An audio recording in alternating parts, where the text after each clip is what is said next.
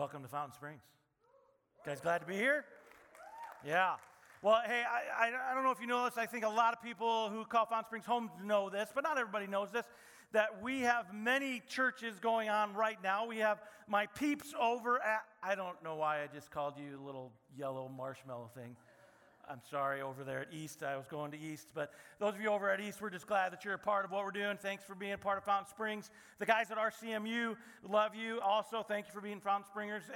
And we even have people online right now who aren't as dedicated as those of you sitting in the seats. Because you're maybe out camping. Maybe you're like Pastor David. You're on vacation in New York. He's not on vacation. He's at a conference. But we'll just say he's vacation. Just glad that you're with us. Thanks for being here. We're in this series called Meant To, and it's an interesting series because it's to find out what we're meant to do in life. And immediately what we all go to, if this is the first time you've been a part of the series, you immediately go to, well, my job, maybe as a father, I'm meant to do that, as a husband, whatever it is, that we immediately go there. This is even more fundamental than that. So it doesn't matter where you are in age. It doesn't matter whether you're a student or you're a grandparent, and it doesn't matter because these are fundamental things. So what I'd like to do, and I highly recommend this because this is, like I said, foundational pieces of your life are formed from this series. And what I'd like to do is review a little bit, but if you haven't seen, this is week 3, if you haven't seen the previous 2 weeks, please go back. You can watch it on the app. Don't watch it during my message, okay? That's just counterproductive, right? You can go afterwards. You can have a date with your wife and set up your computer or whatever it is and watch it. But I'd like to review just a little bit because I think these are vital for who we are, okay? So in week 1, Pastor David talked about, and this is the foundational piece, love God and love others. Pretty simple. That no matter what we do, no matter whether we work at McDonald's or we're a pastor like myself or we work for the government or whatever it is, it doesn't matter. Whatever we do, whether we are a parent or we're a student or we get good grades or we get bad grades, it doesn't matter. We are called to love God and love others, and that's it. Foundational, huge. Then the next week, and now I've been a pastor a long time, and the next week, last week, Pastor David talked about one of the hardest things there is to talk about. Dinero, right? Being generous. In fact, being irrational with generosity. It's not an easy sermon to give as a pastor. And I know a lot of you just like, oh, that's all the church does, talks about money. And we love those. You can come talk to us anytime about that. Because it's not. But this is the thing that's huge. In your Christian walk, that when you cross that line of faith, you hold on to things really tightly. And what God has to do is he's got to pry those out of your hands. Even great things like family. And you got to hold those loosely. And the last thing that we always hold on to, it's like the pinky, is money. And one of the things that happens in money is that when you let that go and you can let God just have everything, it's amazing where it goes. So to combat greed, that thing that combats greed, giving is the kryptonite to greed. Y'all know kryptonite, Superman. Right? Giving is the kryptonite to greed. You will squash greed to the ground. Now, this week, we're talking about something that everybody in the room is going to absolutely love. You all are going to get up, you're going to cheer. All of you online, you're just going to be like, woohoo! Off. Because we're going to be talking about we are meant to be obedient. Oh, the room just went, oh. But we were created with this in mind. We were created for a purpose, and we were created by our Creator, God, to be obedient. Now, I want to start this off because I realize that some of you, anywhere you're already checked out. You're already done. You're already checked out. You already said, well, what are we doing afterwards? And so I want to bring you back in. I want to show you a clip of a video. Famous guy, everybody's going to know who he is, right? President from 1962. A little history lesson, I'm not going to give you his name. And he talked about pushing the boundaries of life. Just craziness. So listen to this going to the moon speech from 1962 in Texas. But why, some say, the moon? Why choose this as our goal? And they may well ask, why climb the highest mountain? Why, 35 years ago, fly the Atlantic? Why does Rice play Texas? We choose to go to the moon. We choose to go to the moon.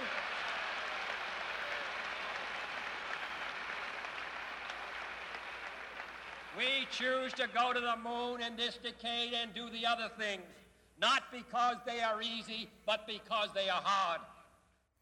Now, I've watched this clip many times. I actually watched it, the speech back in school when I was in school many years ago. And if you actually watch the clip, it's funny. You can go on, just Google it and go on it. If you look at the guys behind him, when he says we're called to go to the moon, they all kind of, did he just say moon? It's funny how they react to what he just said because it was nutty. Says, wait a second. We're on this earth and we're going to defy gravity that we know is here, and we're going to go to the moon. We're going to push the boundaries of what it means, even technology-wise, to get to the moon. The moon. It's made of cheese. The moon. And it didn't even make sense. But what we don't understand is that point in 1962, it was the change of American culture forever.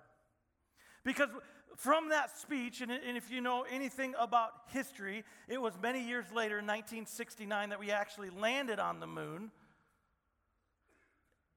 And we started to push the boundaries in every aspect of life, even in music. Remember the Beatles? Yeah. Dylan, right?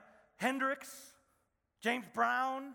They started to push the boundaries of what was socially acceptable when it even came to dance and music and beats. And we can do some of the stuff we can do on stage because of men who went before us and pushed those boundaries to what was proper.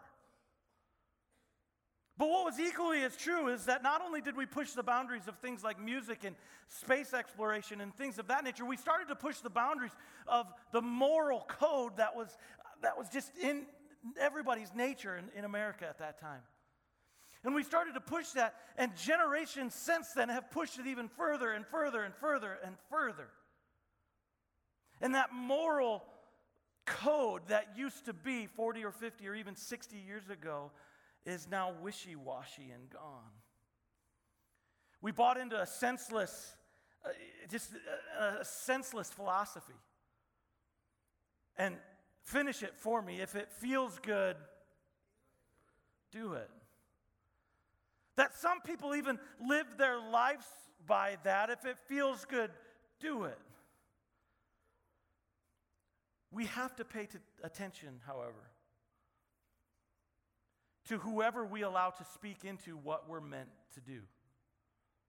We have to be careful that who we allow to speak into what we're meant to do. Example, the up-and-coming generation actually looks to social media a lot on how they're supposed to live and how they're supposed to act. And they look to there, which is crazy to me because 90% of the stuff on Facebook isn't even true. It's a false advertising of how lives are happening. But yet, we look to that for our moral code, our truth. And we forget to protect who's speaking into our meant-tos in life.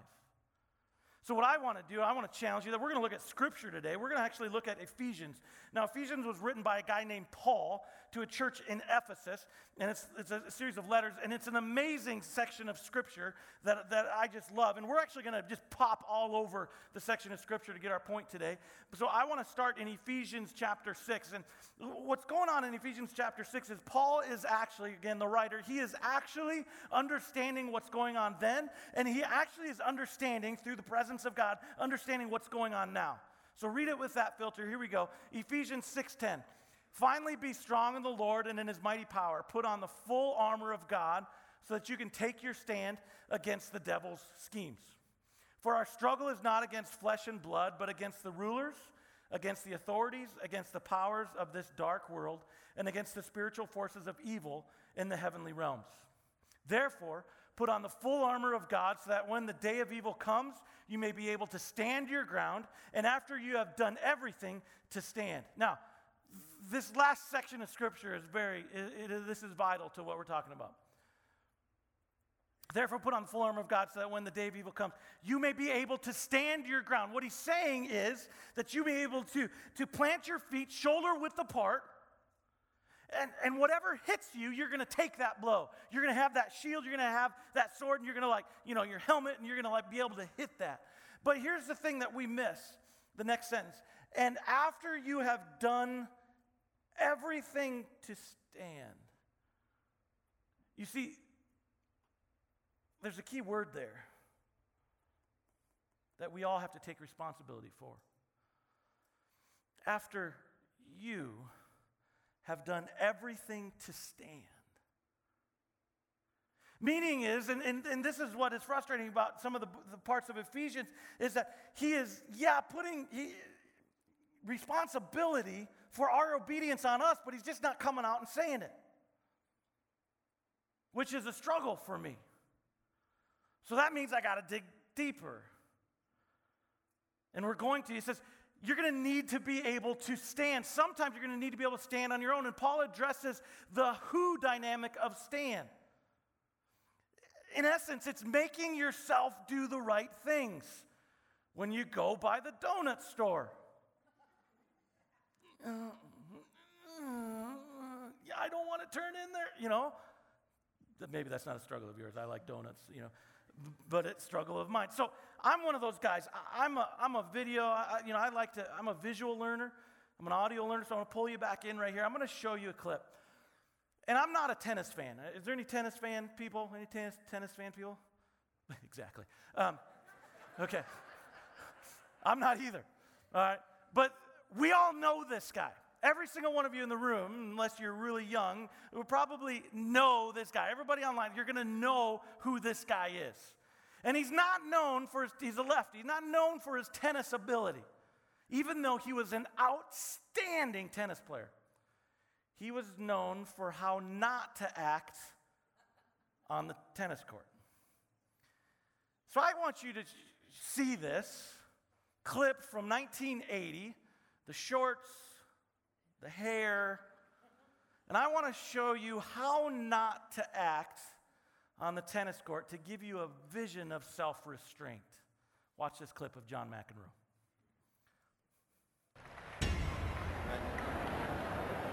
It was the wrong side. The ball shot came up all over. No, it was a bit of a spread, Mr. McEnroe. That was a good call. Excuse me? That was a bit of a spread. You can't be serious, man. You cannot be serious! That ball was on the line. Chalk flew up. It was clearly in. How can you possibly call that out? He's walking over. Everyone knows it's in this whole stadium, and you call it out?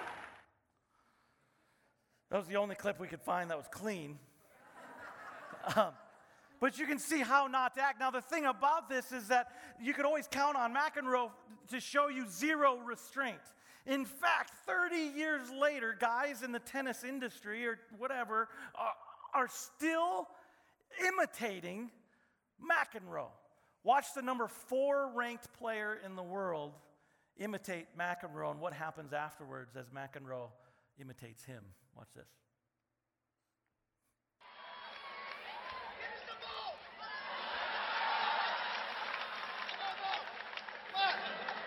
Cannot be serious.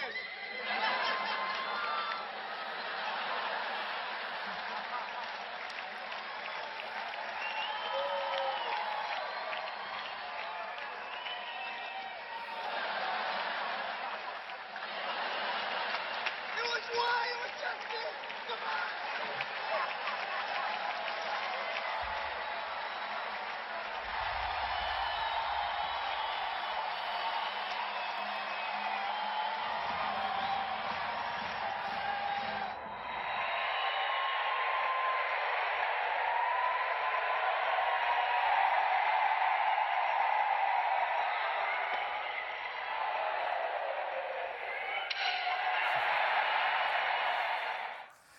could always count on McEnroe, and that's what he's known for having zero restraint. And what Paul is talking about in the Ephesians is that idea that we have to value self-restraint. We have to value obedience, and we have to take that stand. The reality is when you lose it, you lose the idea of what you are meant to do. And in the world that we live in right now, in the world that goes beyond the boundaries, you have to exercise obedience. Because that's the fact of the matter. Every single way where we go, people are living outside of the boundaries that God created for us. So to get God's better life, to get a life that you are meant to have, to figure out your purpose, what you're meant to do, here's how you do it. I'm going to give you some practical ways. Now, I am, just so you know, and I think you all saw that, I'm the students pastor. I'm the lead student pastor. And we don't do rocket science, okay? I'm not going to give you these things that are going to blow your mind like Pastor David sometimes does. So this first point, first point, in order to find out what you're meant to do in regards to obedience, you have to walk with God.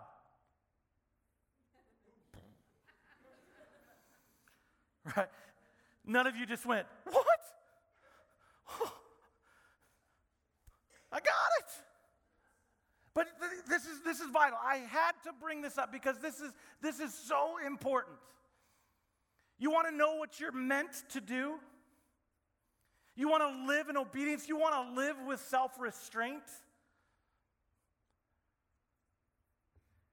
You have to get inside the boundaries of God's meant to life.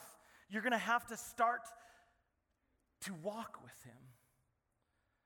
Now, it's deeper than just, it's deeper than that. Paul tells us to stand in Ephesians 6. We just read that. He says to stand, you must stand. But many of us have found out that we can't even stand. And maybe you're going, that's me. You can't even get 2 feet shoulder width apart to stand on your own. It's a struggle. And you go, I don't even understand why. It doesn't even make sense. Life just keeps going, and I can't even stand. I don't get it. Well, let me tell you why. And this goes against everything. This goes against everything that we're learning. Because when you're learning to walk, what do we do first? We crawl, right? And you don't just go from crawling to walking. You got to stand first. It'd be really awkward if you didn't.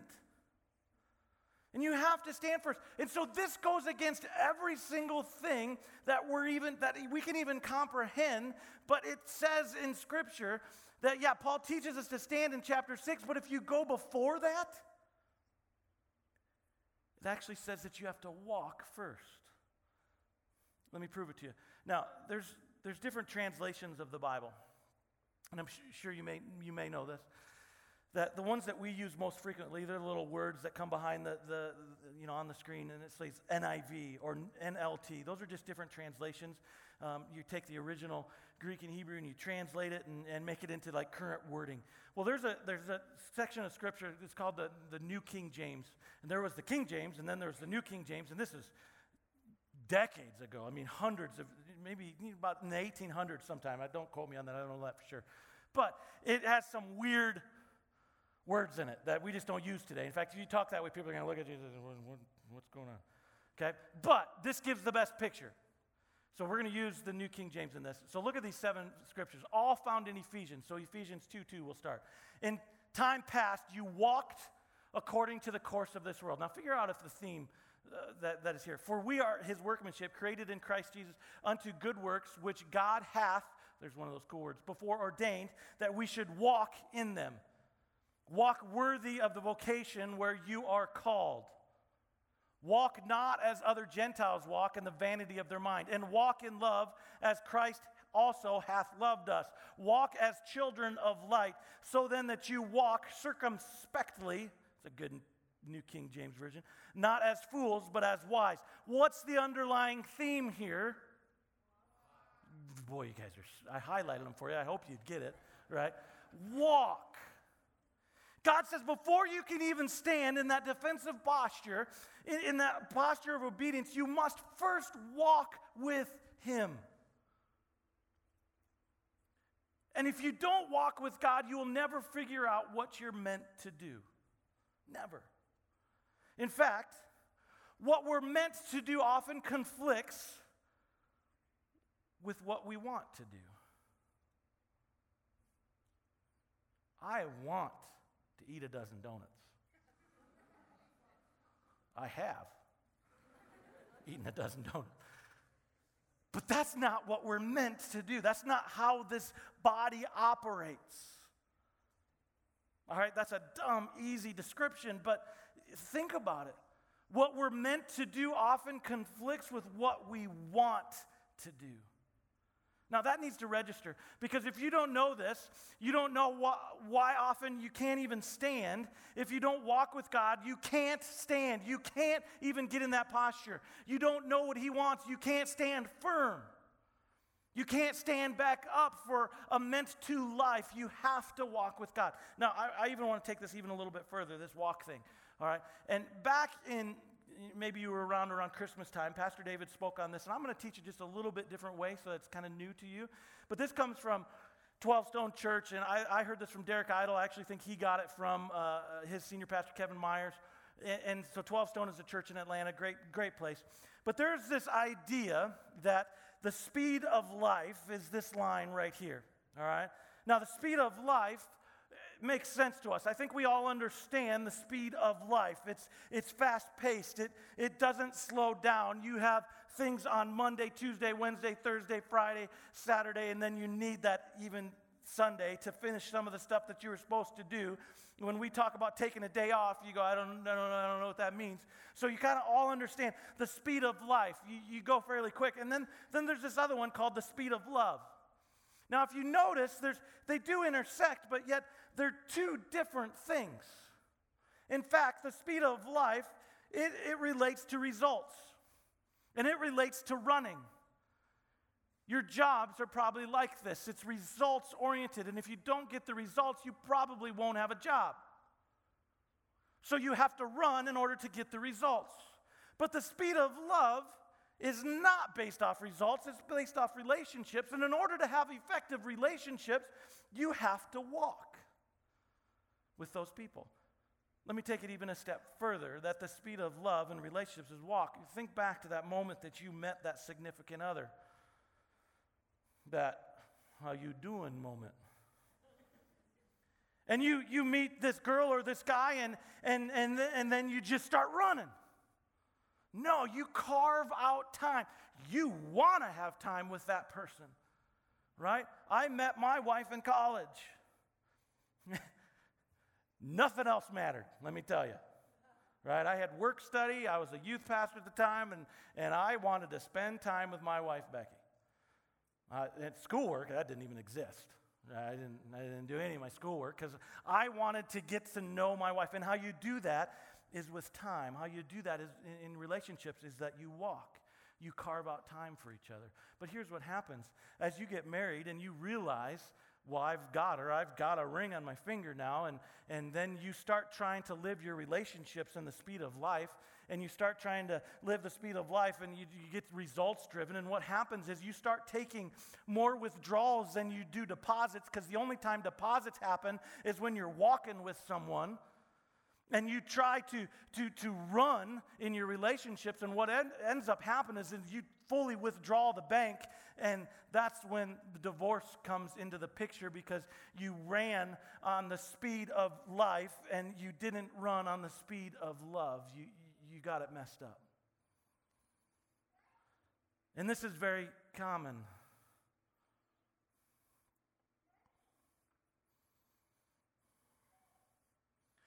In your relationship with God, you cannot have a relationship with God in the speed of life. You have to have a relationship with God, walking with Him, taking time for Him, getting to understand His heart, getting into his book, his scripture, the Bible. You have to spend time with God to understand his obedience and what it means to be obedient, because he created you. He knows what your body's supposed to do. Let me explain it just even a little bit different. That if I went home tonight and I had bacon this morning for breakfast, because bacon is bacon, and I go home and I take that pan that bacon fat is in, and I take my phone and I get into the sink and I turn on the hot water and I get my phone all soapy and I start to scrub that pan, and then I get done with the pan and it's spotless, and I'm like, I'm a man, and I then put it in the dishwasher and push run. And I got this phone here that's just got all soapy and wet, and I look at it and it doesn't even turn on, and I'm going, what's wrong with my phone? So I call up Samsung and I say, Samsung, my phone's not working. I got to use my wife's phone, and she goes, well, the lady on the line goes, well, what's wrong with your phone? She says, well, I don't know. I just using it. She goes, well, what were you doing with this? I was washing dishes with it. And she goes, you're using it as a sponge? And I'm like, well, yeah. She says, well, that's not what it was created to be. There is nobody at Samsung that would go, well, we'll get you a new one out right away. Nobody. Because that's not how you were meant to use it. It's very similar to our life. Listen to this. Your ability to thrive is equal to the speed of your obedience. Your ability to thrive is equal to the speed of your obedience. That'll change your life if you allow it to. But in order to walk with God, you have to do something else. And this is the part that nobody's going to like. Because, yeah, you have to walk with God. And everybody goes, that makes total sense. I get it. That's easy. I can do that. I can walk with God. I can do what you're asking me to do. But in order to walk with God effectively, you have to walk away from the old. Because you're a new creation. In fact, Ephesians 2 says this. Ephesians 2, 1 through 3. As for you, you were dead in your transgressions and sins, in which you past tense, used to live, when you followed the ways of this world and of the ruler of the kingdom of the air, the spirit who is now at work in those who are disobedient.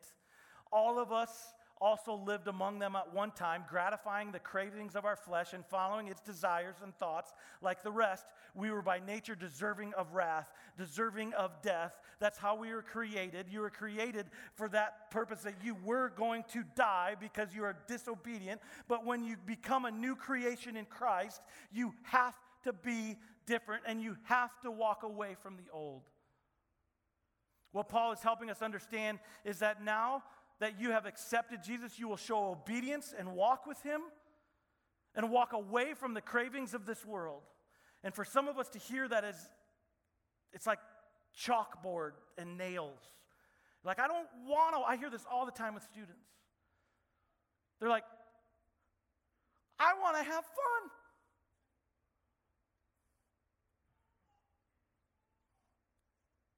And I would beg to differ with them that the most fun things in life are being obedient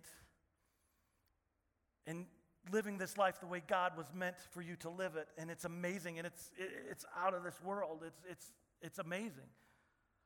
Ephesians 4:20 says this, that however is not the way of life you learned when you heard about Christ and were taught in him in accordance with the truth that is in Jesus.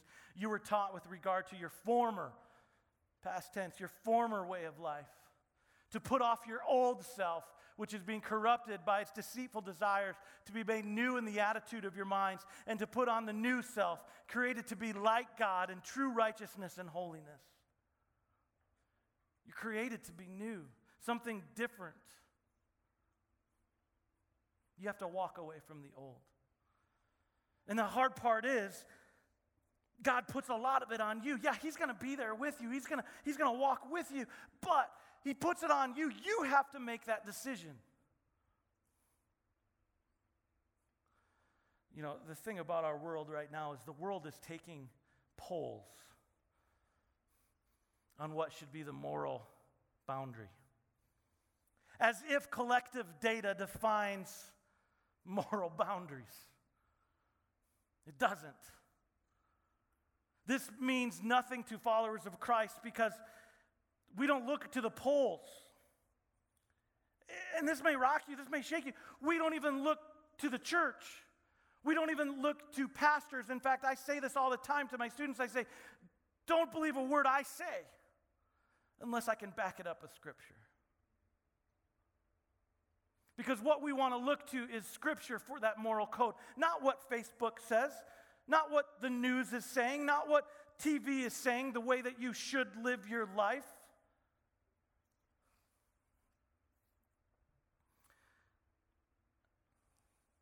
I love stories.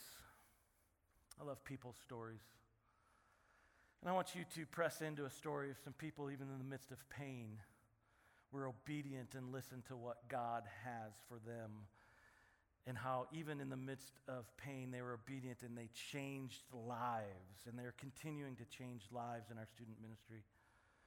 So press into this video of Randy and Austin Fagerland.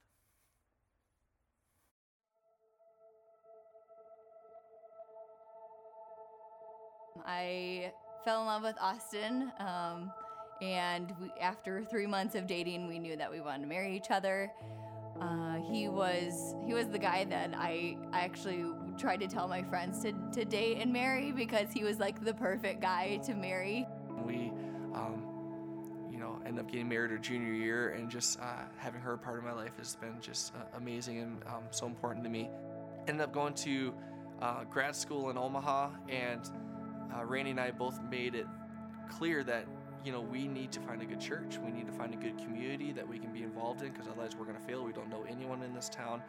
And at that time, I tried to make an excuse that I didn't have time to serve God, so I really didn't get too involved. And Randy got involved with the youth group there, but I regret not doing so because I think I missed out on a lot of opportunities when I was there, and my spiritual life suffered a little bit because I wasn't serving.